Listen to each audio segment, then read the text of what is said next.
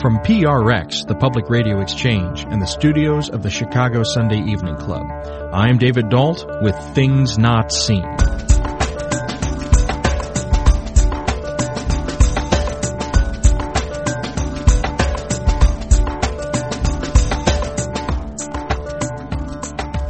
On today's show, we take a pilgrimage to the heart of the American criminal justice system with our guest, Mark Osler.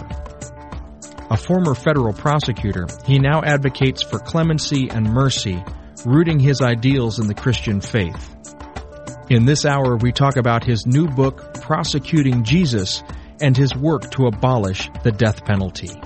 Stay tuned.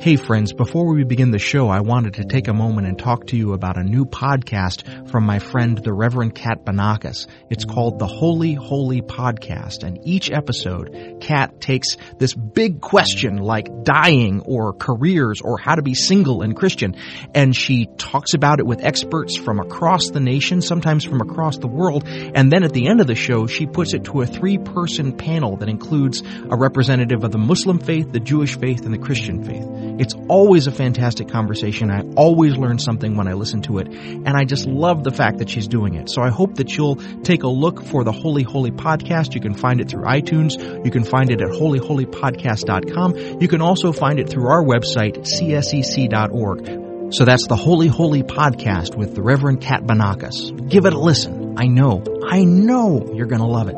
Thanks. Okay, here we go with the show.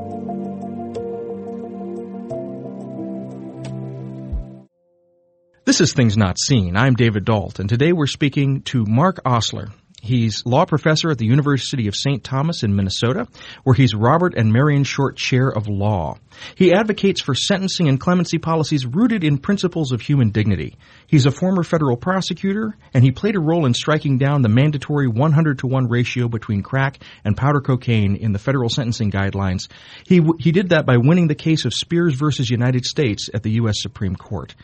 He has a 2009 book called Jesus on Death Row, published by Abingdon Press, and just recently he's come out with a new book called Prosecuting Jesus, and that's what we'll be talking about today. Mark Osler, welcome to Things Not Seen. Thank you. It's great to be here. Well, I've read the book, and I'm fascinated by what you did, and I want to get to that, but before we do, I'd like to spend a little bit of time kind of talking about your background.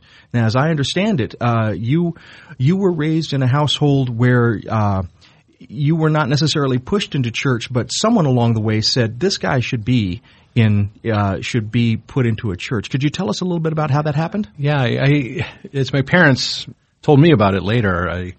A elementary school teacher told them, you take Mark to church? They asked, the teacher asked, and they said no. And the teacher said, maybe you should. He talks a lot about God in class. And it was a public school, so I suspect that she was hoping for a different outlet for my theological inquiries. And so they started taking me to church, and I found it to be a fascinating place, and I still do every time. I know that you have been in a number of different denominations, and so just quickly, so that our listeners sort of know the gamut that you're coming from, kind of what is that spectrum of denominations you've been involved in? Sure. I was raised in a congregational church. Then when I went off to college, I discovered the Society of Friends and worshiped as a Quaker for quite a spell there, and lived in Waco, Texas for 10 years, from 2000 to 2010. And attended a great Baptist church in Waco, Seventh and James Baptist Church.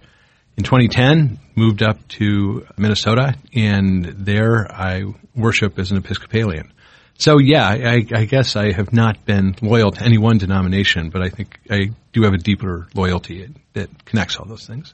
Do you see, looking at that spread of different denominational affiliations, is there a through line? If you could find one sort of common piece that links all of them, what would that be?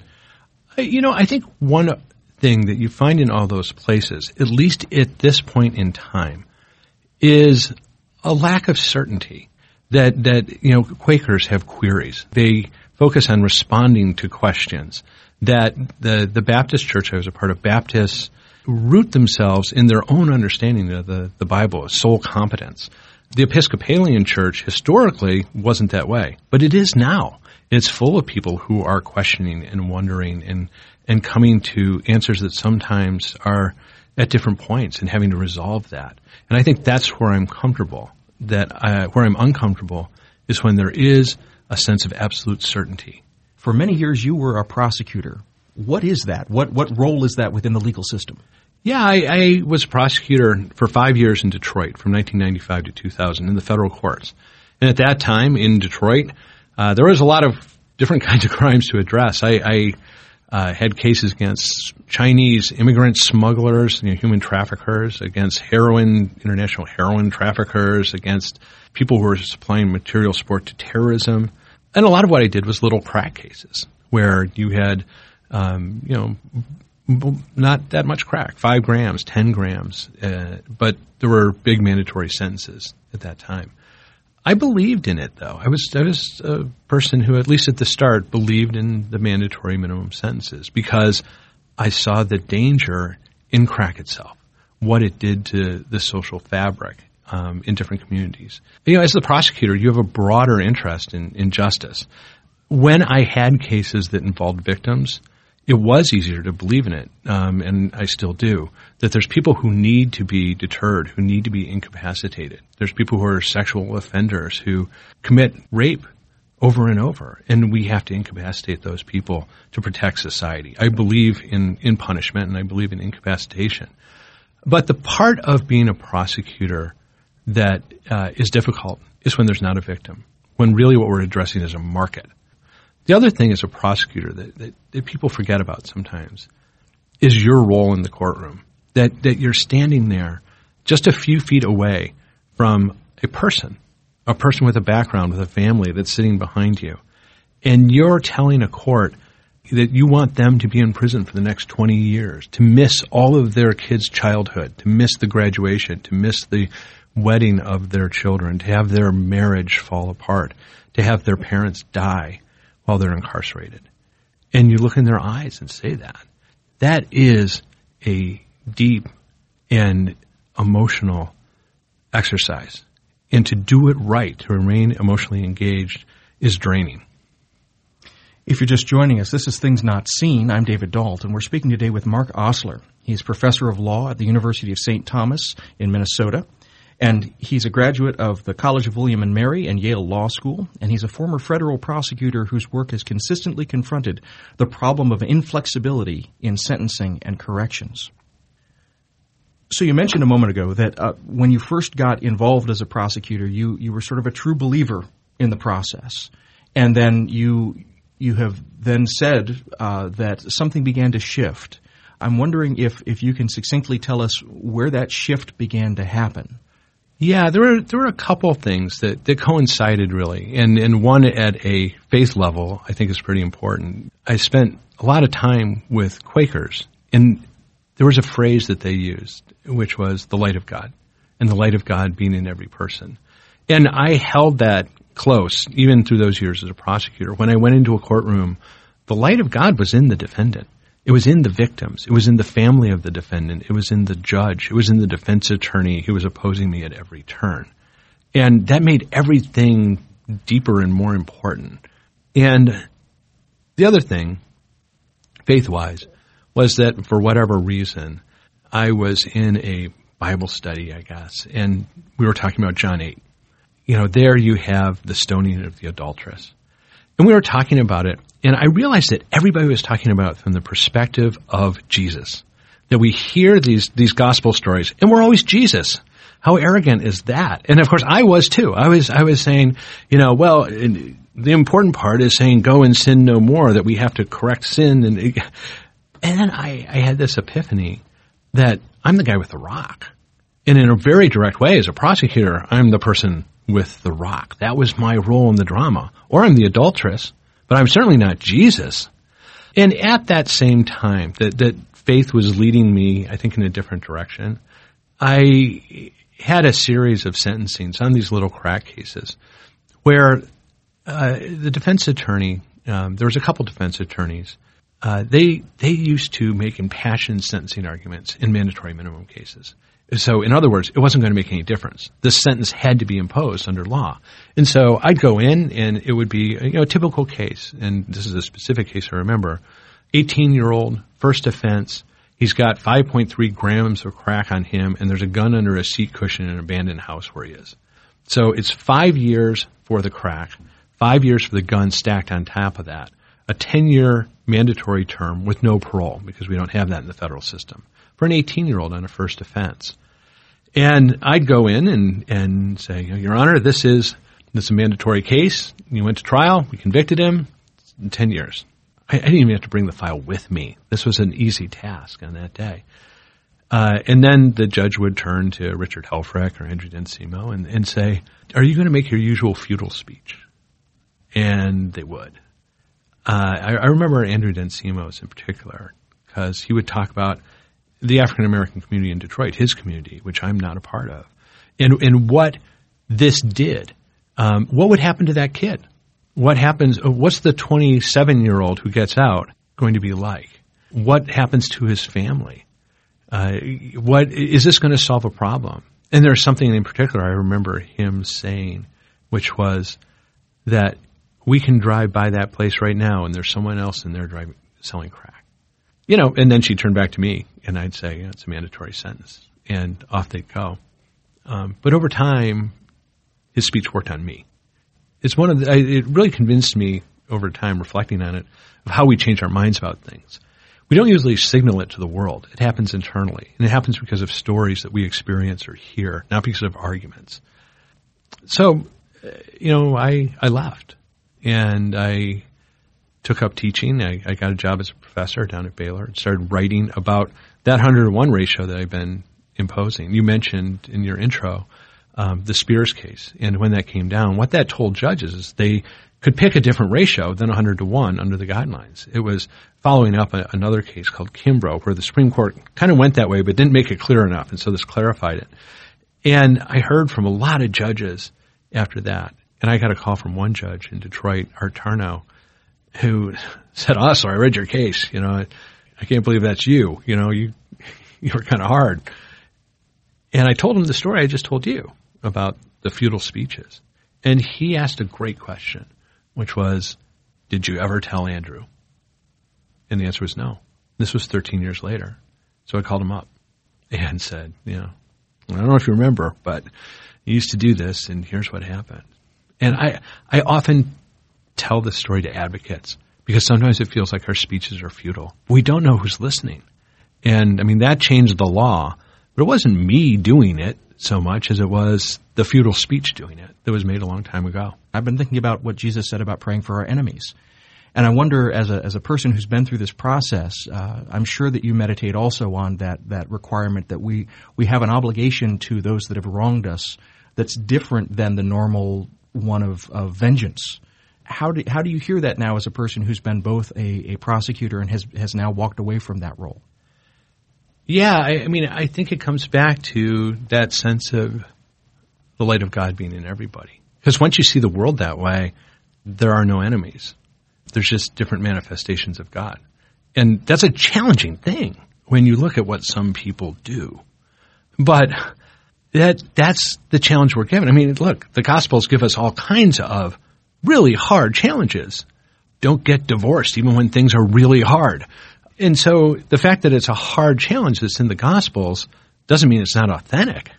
And that sense of trying to see the best in your enemies, which is part of love, is a real challenge, but it's a genuine one. It's an authentic one.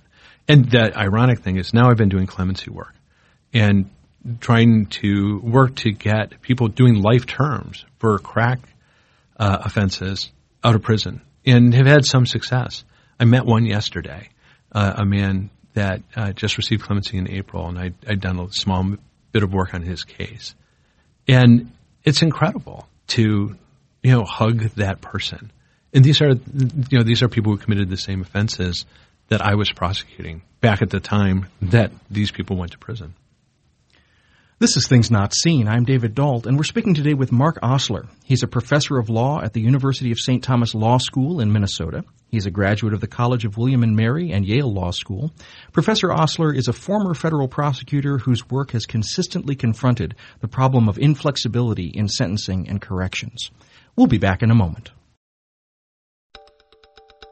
Hello, David Dault here. You may be wondering why we take time out of the podcast to have these little minute-long breaks with the crazy music underneath. The answer is simple. We are trying to design the podcast so that it pays for itself, and so these are places where someday we will have some advertising. Now, let's say that you have been interested in getting into some sort of podcasting advertising platform where you want to promote your product.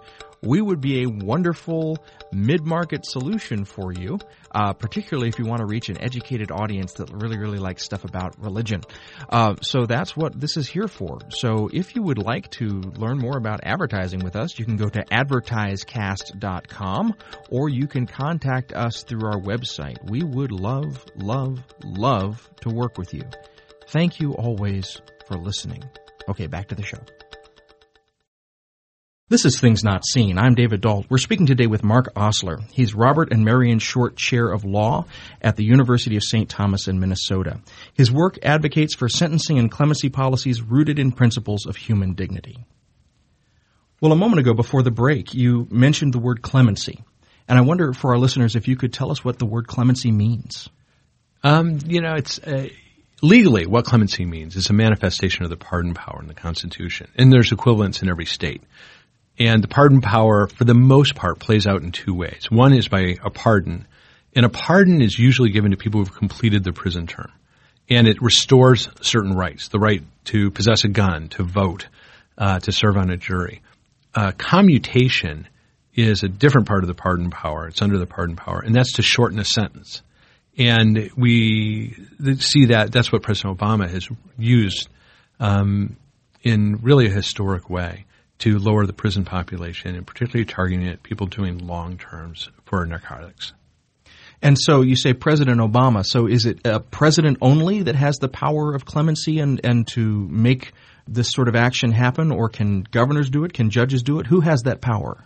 It is the power of the president alone. It's unchecked.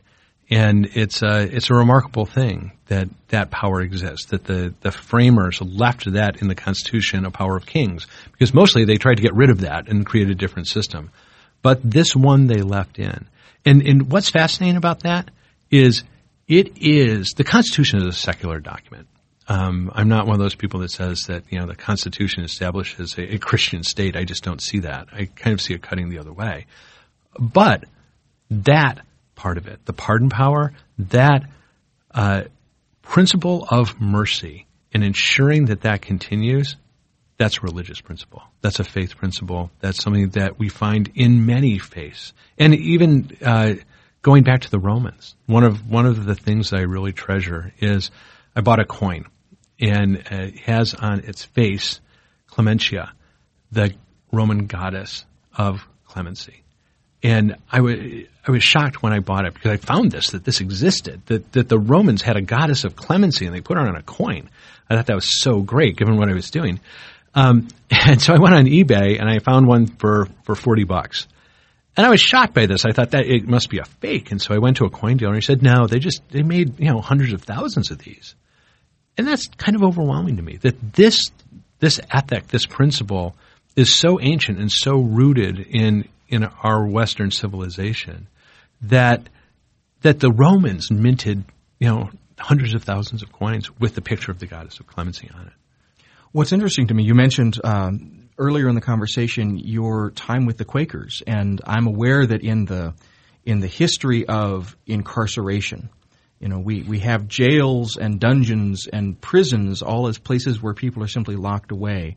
And it was the Quakers that argued instead that what we need are penitentiaries, a place where a person can go and be penitent, to think about their crimes and to repent of their crimes, and to then re-enter society afterwards as a rehabilitated citizen. And so what you're talking about with clemency, what you're talking about with the work that you're doing, seems to be rooted in that notion that people can be rehabilitated. Am I hearing that correctly? Yes, and the great thing is that you can go and meet those people. That if you don't believe that rehabilitation is possible, you can counter that by going and meeting the people who have served long prison terms, who have come out and who have done good. Now, of course, there's people who have come out and done bad too. So when I say rehabilitation is possible, I mean it is possible, not that it's something we can assume. It's hard work, but it is done, and it has been done, and it should give us all hope. What is it in our current system that needs to change so that more people would begin to have this possibility of rehabilitation, of reentering society, of becoming fully engaged citizens again? Yeah, there's a couple things. And I mean, of course, what we look at very often is housing and employment. And we're seeing real gains on employment, that there is much more of an openness. There's some companies that have committed to hiring people who are returning citizens from prison. And in terms of housing, we've seen some changes there. The Obama administration has done some good work in terms of allowing, broadening the ability of people returning from prison to use public housing, for example, and have a place to live. Where things go wrong is when they return and there isn't a structure of support. And so that's really two of the keys. Now, one of the things that goes unexamined, because it's within a secular system, is the spiritual needs of people who are returning. Those who come back to a faith community generally have it much easier. And there's a reason. It's because the spiritual need is fed. There's a sense of accountability within that community. And often that community is going to provide employment and housing as well. And so when I'm fortunate enough that some of the people I've sought clemency for are getting it now. And we come up with a plan for how they're going to reenter. And when there is a faith community for them to enter, even if it's not their own, even if we view them the way we do Syrian refugees, where they've been through a traumatic experience, they need to be taken in and supported in some ways that we don't for others, that they have a much higher chance of success, I think. Now, you have been active in trying to change the culture of some congregations and churches to think about what it means to have the power to put someone away for life, to have the power to put someone away for multiple decades, and to think about that in particular in the context of the way that Jesus was treated during his trial and during his punishment. Yeah, and it goes back to another moment. I mean, not all moments are equal, and I realize I'm talking about these epiphanies, but that's the way sometimes things happen. Is we don't put them together consciously in our mind. Instead, they appear before us. And there was a day in Waco, Texas, that I woke up on a Sunday morning and opened the newspaper, and there was a story about an execution. Not unusual in Texas at that time to have there be a story about an execution. And in the lead, and this is very common, they describe what the last meal was, because we're obsessed with last meals. When Karla Faye Tucker was executed, the website crashed because so many people wanted to find out what her last meal was. She didn't take one, by the way. But and so the lead was about the last meal of this condemned man. And I remember thinking about that. Gosh, that's an odd thing to have such focus on. And then I went to church, and I went to the Baptist church in Waco, and it happened to be the Sunday for Eucharist. And so I took the host in my hand, and I remember holding it in the palm of my hand and thinking, this is the same thing.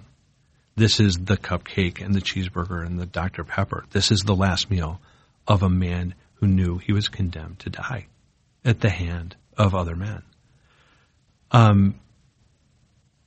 And that, it took me a long time to sort that out. That on the one hand, we've got these people who are being executed. And, every once in a while, I think some of them are innocent. But most of them are guilty. They did these incredibly heinous things we could never imagine doing.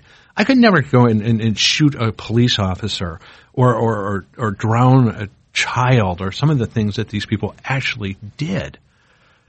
But our point of connection with them is food. That we look at that picture or we imagine the cheeseburger and the cupcake and the Dr. Pepper, and that's our point of connection. And with Christ, for those of us who are believers, here is someone who lived up to all those challenges he set out. who lived this mirror image of the other person that is impossible for us to imagine doing. But our connection is that food. And he did that intentionally. He created that. And he made it explicit. When you visit those in prison, you visit me. Not when you visit those in prison who are innocent, you visit me, or you visit the political prisoner. It's when you visit those in prison. When you visit those people who did the horrible things, you visit me. Talk about challenging. But that's the challenge he laid out. If you're just joining us, we're speaking today with Mark Osler. He is professor of law at the University of St. Thomas Law School in Minnesota. He's a graduate of the College of William and Mary and Yale Law School. Professor Osler is a former federal prosecutor whose work has consistently confronted the problem of inflexibility in sentencing and corrections. He's the author of the 2009 book Jesus on Death Row, and we're also discussing his most recent book, the 2016 book Prosecuting Jesus. So you had this moment where you thought, okay, I have this last meal like this person is having the last meal. I'm remembering Jesus' last meal. And that led to a series of steps that became almost a theatrical reenactment of the trial of Jesus. Is that a fair characterization? Yeah. Although, in terms of it being theatrical, there's no script. My primary collaborator in doing this is a public defender here in Chicago named Gene Bishop, who we've had on the show before. And, Gene's a real-life public defender. I was a real-life prosecutor. And because we're both trial lawyers, we not only don't have a script, we don't tell each other what the other person's going to do. I don't know what witnesses she's going to call. I don't know if she's going to put Jesus on the stand. And I've been pretty surprised sometimes at how things turn out. But the project generally described was that we went to death penalty states, tried to get in front of conservative audiences, and presented the sentencing phase of the trial of Jesus under state law. Now, what does that mean for those that are unfamiliar with the way that trials are structured? What is a sentencing phase? Yeah, a capital case, one where the death penalty is in play, is different than other cases because there's two parts. The first is determining guilt or not guilty, and the second is whether the person will be put to death or not. Sometimes it's treated different ways in other types of cases, but they're both considered phases of the trial. And so we just do the second one because we don't want to get all tangled up in, was Jesus guilty of a modern capital crime or anything like that. So we skip to the second one and then put it in front of these audiences. And then we divide them into groups of 12 and have them deliberate to a verdict as the jury. And that's really where I think whatever works. And so if a person is participating in this from the congregational side, are they signing on to a multi-day or multi-week ordeal, or does this happen in just a number of hours? And what is asked of them particularly as participants? Yeah, it takes about 2.5 hours, all told, actually. And so they're sworn in as jurors. They watch the trial, and then they form their juries and come to a verdict, and then we receive all the verdicts. And, there, of course, can be a lot of juries in some of these audiences. And it's troubling to them. It's troubling. I can't say that we get done with this and people come up and say, I changed my mind about the death penalty. But people walk away troubled. And what's interesting is so often when Jesus encounters people, they walk away troubled. They don't sometimes they walk away full of joy, but a lot of times they walk away troubled. And maybe that's what we need to shoot for, is we need to trouble the water. Because if you think about anything in your own life where you changed your mind, you probably weren't at Thanksgiving dinner and your aunt was going on and on about something and you said, gosh, you're right. I'm not voting for Obama, right? That's not how anybody ever changes their mind. You didn't pull up in traffic behind a bumper sticker and read it and think, that bumper sticker is correct and I've been wrong all these years. Usually we encounter something, a story, someone's life, some change in our own life that troubles us. And that troubling leads us to process to a point to where we've changed our mind. That's what happened to me with my feelings about sentencing, for example. If you're just joining us, we're speaking today with Mark Osler. He's the author of the 2009 book Jesus on Death Row and the recent book Prosecuting Jesus, and that's what we're discussing today. Now, I realize that you're you're observing this from the standpoint of one participant. You're playing the role of the prosecutor. But I wonder if in your debriefing of the participants or in just casual conversations greeting them afterwards, you have gotten a sense or can characterize for us what that trouble is that sits with the participants who end up forming these mock juries. I think a lot of them are struck by the fact that they either did or came close to voting to execute Jesus. And if they can execute Jesus, how easy is it to execute someone who's innocent, someone who shouldn't be executed? That the dynamics of the group can be so important. Sometimes they're troubled by even being asked the question in the first place. And that's good too. Because if it's hard to be a juror in a death penalty case that is contrived as this is in a way, think about, and they do think about this, what we're doing to the people who are jurors in real death penalty cases. Because I lived in Texas for 10 years, I knew a lot of people who were on death penalty juries, and they were marked by it. There were some people that would tell you, oh, it was no problem. But a lot of people would tell you, I carry that with me every day. And you think about it, we're paying people $40 a day to sit 10 feet away from someone and say, we've decided that you will die? There shouldn't be any question that would trouble all of us if we were in that experience. And so even giving people a glimpse of it, I think, has that effect. Now, I'm currently Catholic, having been Quaker for a number of years, and one of the things that we do every Easter during the Triduum is we reenact those last days and last moments of Jesus. And there's a point where the congregation is playing a role as one of the voices in this drama, and the congregation is bidden by the script to shout out, crucify him, as if we're there asking for the head of Jesus or for the death of Jesus at that moment. Is what you're doing in this recreation the same as that, or is this in some way hitting a different emotional point than people are feeling when they're simply mouthing those words? I think it is a different emotional point, because this is one – it's easy to see the Gospels and the events of the Gospels as a play, a TV show, almost a fantasy world where we observe. It's like Game of Thrones, where there's these people interacting in ways that are unimaginable, and it's a diversion from our ordinary lives. But that's not what they're for. They're for integrating with our lives, to see these eternal questions and issues of things like forgiveness and mercy and judgment in the modern day. And frankly, they're set out in a way that it's so easy to do that if we choose to. Earlier in the conversation, you said that it's always easy in the stories to imagine that we're in the place of Jesus. And something about this practice of going through this moot court, this sentencing phase, puts them in a different role. It puts them away from thinking of themselves as Jesus and instead puts them in the role of the people that are putting Jesus to death. Is that a fair characterization? That's right. That suddenly we're the mob. And we're always the mob.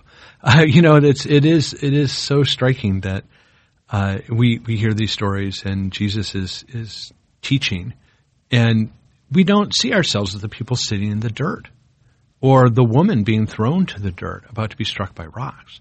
That's who we are. We're not Jesus. And that is maybe just that shift in perspective is what's troubling. Now, when people are shifted into that register and then you greet them afterwards, you say that do they tell you what this was like, or do you more see it on their face? Like how are you aware of how this has troubled them? Yes, I mean we certainly have talked to people as they're going out, and we've had a couple chances to go back later and talk to people. In fact, we did this in 2012 at Fourth Presbyterian here in Chicago. And I'm going to speak there tonight, and I'm sure I'll hear from a lot of people that were at the trial. And I've already talked to a couple who were at the trial, and that's often what we hear is that was darker and more troubling than I expected. Have you found any sort of consistency in the experience, or has it always been sort of a new, unscripted kind of event that surprises you continuously? Yeah, it always surprises me. I walk away different every time. Sometimes there's a feeling of despair. And you have to remember that my role in this is talking about the danger of Jesus in a negative way. That he's said, I'm here to bring the sword.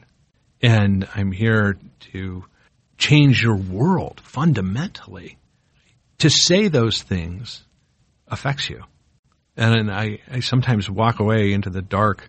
Everyone else is kind of gathered and talking and recapping. And sometimes I just go outside and sit on a bench because it's overwhelming. This is Things Not Seen. I'm David Dault, and we're speaking today with Mark Osler. He's professor of law at the University of St. Thomas Law School in Minnesota. We'll be back in a moment. Hello, Dave Dault here.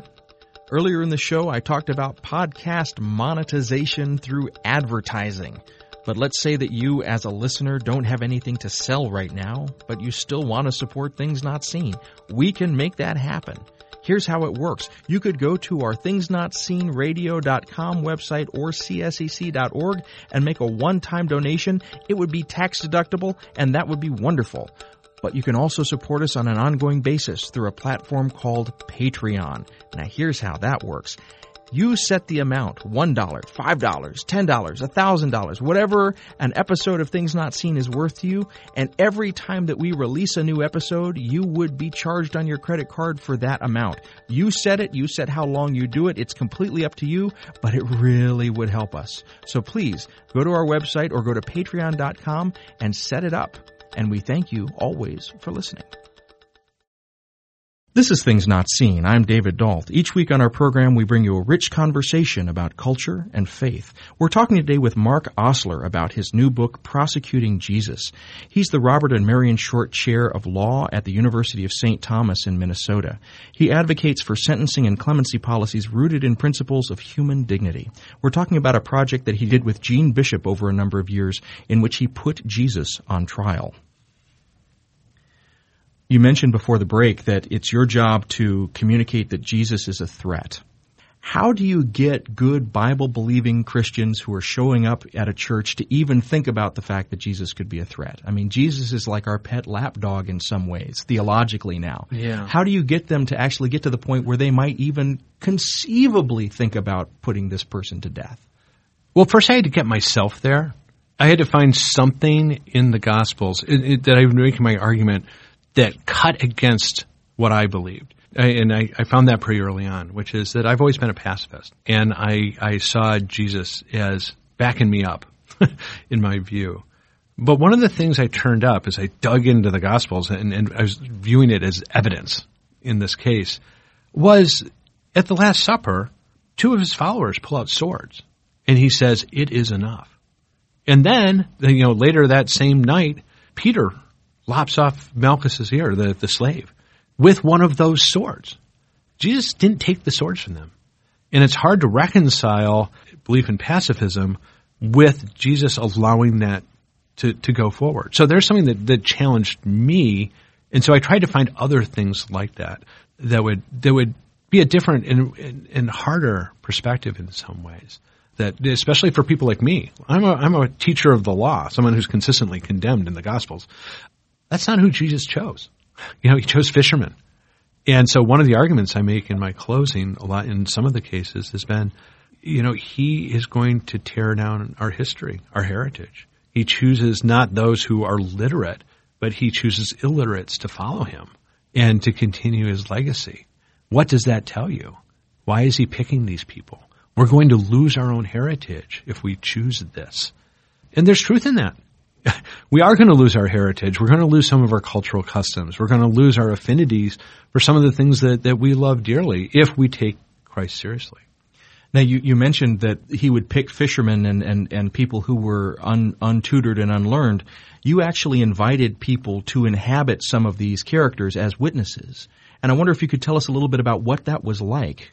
Yeah, it took us, and in fact, I thought that was kind of a mundane role, was picking people to be witnesses at the start, but it turned out to be anything but, because the perspectives were strikingly different. I'll tell you about two of them. I asked one of my students, Phil Steger, to play Peter. Peter's a great witness for the prosecution because he knows everything. He was always there, and he is a straightforward recounter of things, and so he's, for the prosecution, anything Jesus said or did, pretty much asked Peter, so he's my main witness. We're getting ready to do it, and we just kind of as a warm-up, we did it at my school at St. Thomas. And we did it in the big courtroom. The Board of Governors came to attend, and Phil shows up, and he's wearing jeans and a hoodie. And I said, Phil, we're in court. As my witness, I got to ask you, can't you wear a suit? No, I don't have that. I thought, I've got a method actor here, but he did such a great job. And I'd ask him questions that I thought were, just really hard and putting Jesus in a bad light. And he was enthusiastic about everything, the way Peter was. Yes, the master said that. And everyone was astonished and troubled. It was incredible. It was so true to the Peter that we read about, but we don't want to really see, because that's who we are at our best. I mean, the best we can hope for is to be Peter, and almost all of us fail at that. I know I do. There was another time that Jean called a witness I didn't know about. So this was a new witness, and she decided she'd call the woman from John 8 who was saved from the stoning by Christ. She didn't call as a witness or use as a witness, some 23-year-old law student or anything like that. She asked a 55-year-old colleague of mine. And when she took the stand and talked about sexual infidelity, there was this moment where Jean asked her, and what happened? What did you see? And she said, my face was down in the dirt. All I could see was the feet of the people around me. And then I heard the sound of the stones dropping. And this was an atrium of our law school, and it was completely silent. And Jean asked, what had happened? And she pointed at the student we had playing Jesus and said, he came. And everybody looked at this guy, and it was as if Jesus was there. It was an incredible moment. You wrote in the book, in reflecting on moments like this, that you think that is what church should be like, that moments like that where we're stunned silent and where we're deeply confronted and where we walk away troubled, that really should be the task of our liturgy. Am I remembering that correctly? Yes. Yes. So often we walk out of church and we're, kind of critiquing the sermon or saying which song, which hymn was most pleasant. That's not how anybody walked away from Jesus. They walked away deeply troubled or full of joy and singing, or they walked away in despair. I mean, the rich young ruler, there are churches here. There's churches, the church I attend is full of rich young rulers. And they don't walk out of church the way the rich young ruler walked away from Jesus. They walk away feeling pretty good. And all of us, in our own way, are rich young rulers. And unfortunately, church too rarely provides that. If you're just joining us, we're speaking today with Mark Osler. He's professor of law at the University of St. Thomas Law School in Minnesota. He's a graduate of the College of William and Mary and the Yale Law School.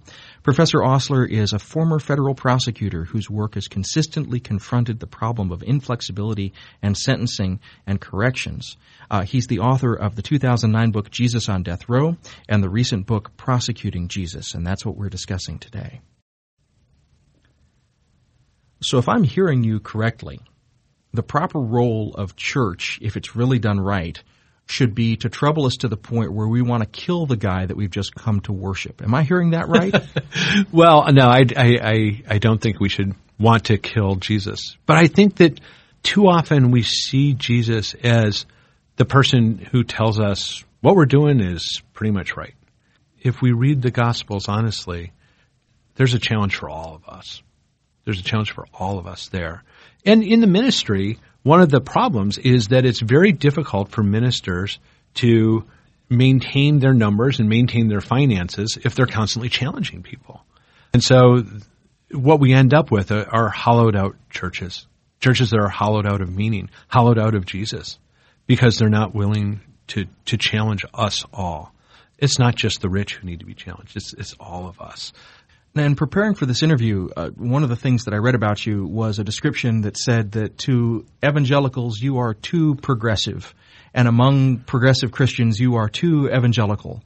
I felt a resonance with that description. I don't quite know how to describe myself. Oftentimes I'll say, if you want to know if I'm conservative, I barely made it out of the 4th century theologically, but I also, when you sit me down with evangelicals, I tend to make their hair go on fire because of some of the things that I want to see manifested out of the Gospels in the world.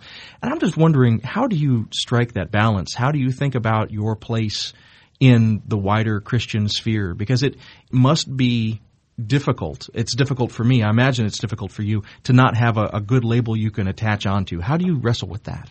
You know, I found it to be more of a positive than a negative, because people don't pigeonhole me in any sense. Sometimes they do, but then it doesn't seem to fit. You know, I'm not very clearly denominational, and I'm not a minister. You know, I'm a layperson. I give sermons 3 or 4 times a year. But when I do it, I'm always very careful not to sit up. I sit in the pews. And when the time comes for the sermon, I walk up from the back. Just to recognize that that's my role. I'm not someone who's made the sacrifices that ministers have for their ministry. But yeah, there, in terms of, for example, the places that we were able to do the trial, places like Regent University, or Fuller Seminary in Pasadena, we were able to do that because we were presenting something that was about Jesus. And there's an openness to that. There's that circle that's drawn around us all that people are open to. And one of the things is that going, you know, the book recounts all the different places we went, from the far left to the far right, really, and from all the parts of this nation, is that amongst Christ followers of whatever brand, we were within that circle where we were going to start with the Gospels. And that is something that you don't need an MDiv for, that you don't need to have been a lifelong Catholic for. And that's a wonderful thing about the faith that I've chosen. If you're just joining us, we're speaking today with Mark Osler. He's the author of the 2009 book, Jesus on Death Row, and the recent book, Prosecuting Jesus, and that's what we're discussing today. You mentioned earlier that you spent time with the Quakers, and one of the tenets of Quakerism is you listen to the calling and you discern the leading and you follow that leading because you believe that in some way that leading is of God. And it always happens in a dialogical fashion. You don't just stand up someday in a Quaker meeting and say, I've got the wisdom and I've got the truth and now I'm going to go running. You have to bring that to the community and season it. And so I want to ask you about your own personal journey of discernment. I mean, clearly you have been listening and you have followed what you've been listening to in terms of kind of how you've proceeded. But I wonder if you could talk to us just sort of how you personally have been listening to the call and seasoning the call and eventually living the call. Yeah, we often, it's in those still small moments, isn't it? That if we have a little time of quiet, then it becomes clearer because we're with ourselves. I mean, for me, it may sound trite, but there's something about fishing that I go up fishing with my dad, my family, and you're in a boat. You're Peter, you're Andrew, and in those still small moments, it doesn't matter whether you're a law professor and you have a chair. It doesn't matter you're male or female or whatever. You're a fisherman.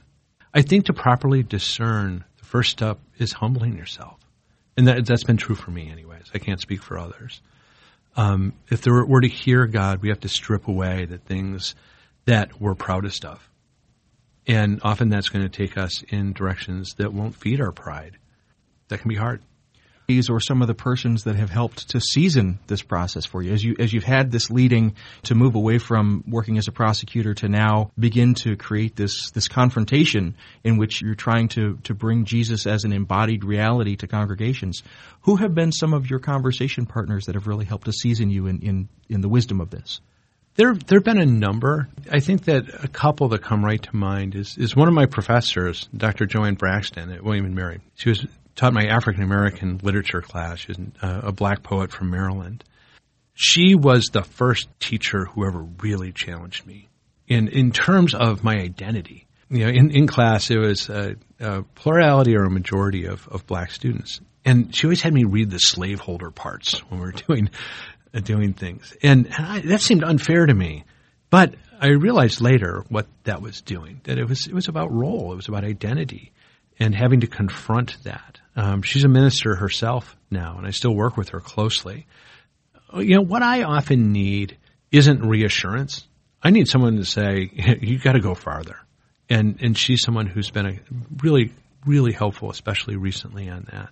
And then there's been unexpected moments. You get humbled at the right time sometimes, and one of the things that's in the book that was kind of amazing is in 2008, there was the New Baptist Covenant was a movement to bring back together black and white Baptists who hadn't met together in over a century. And so I was asked to speak at it. Now, the big speakers, Bill Clinton and Jimmy Carter and Martin Marty and those guys, they were all in the big Georgia Congress Center, the main auditorium. And I was down in sub-basement D and giving my talk about crack. But my parents came down, which was great. And it's a pretty full room in sub-basement D anyways. And I'm giving my talk, and about 5 minutes in, Jimmy Carter walks in with his Secret Service agent and sat down in the row with my parents. We always have fantasies in those moments that you're going to get done. And I could see Jimmy Carter standing and saying, I love what you've had to say, and I think that's great, and whatever I can do to support your work. And my parents would be so proud of me. Well, that was the fantasy. What really happened was I got done, and Jimmy Carter stood up. And I was thinking, it's coming true. I'm living the dream. But what he said was, you academics, you write and you write and write. What are you going to do about this social injustice? If we believe this, if we believe these gospels, what are we going to do? And it was humbling. I could see my parents moving down a couple rows and acting like they didn't, weren't necessarily going to claim me, but it was exactly right. And so in terms of discernment, that humbling, even being humbled by the powerful, can be a great thing. I imagine that there's a great deal of frustration that goes into the work that you're doing because you're pushing up against stereotypes and embedded sort of expectations. And so I wonder, what is it that keeps you hopeful? Well, the successes. That sometimes it works. A lot of times it doesn't. I was telling someone last week that I feel like the guy in the lifeboat. I'm rowing around, pulling people in, but mostly I see the people who are still in the water. But I can't discount the great joy of when it works. 2 weeks ago, I got a call from Washington, and it was the pardon attorney saying 3 of the people that I'd advocated for years were getting clemency. And what happens next is that I call them and tell them. All 3 of them were doing life terms, and now are going to get out. And I call them and tell them that. And it was such joy. Just in my own heart and in theirs, but it's just an incredible thing. And if you see that happen, you see that act of grace and mercy and redemption, you want more. Well, Mark Osler, I've really enjoyed our conversation today. Thank you for the work that you're doing, and thank you for speaking to us. No, thank you. It's been a pleasure. We've been speaking today with Mark Osler. He's Robert and Marion Short Chair of Law at the University of St. Thomas. He's a professor whose work advocates for sentencing and clemency policies rooted in principles of human dignity. He's a former federal prosecutor and played a role in striking down the mandatory 100-to-1 ratio between crack and powder cocaine in the federal sentencing guidelines. He did that by winning the case of Spears versus the United States in the U.S. Supreme Court. We've been talking about his work, and in 2009 he wrote a book, Jesus on Death Row, and we've been speaking particularly about his most recent book, Prosecuting Jesus.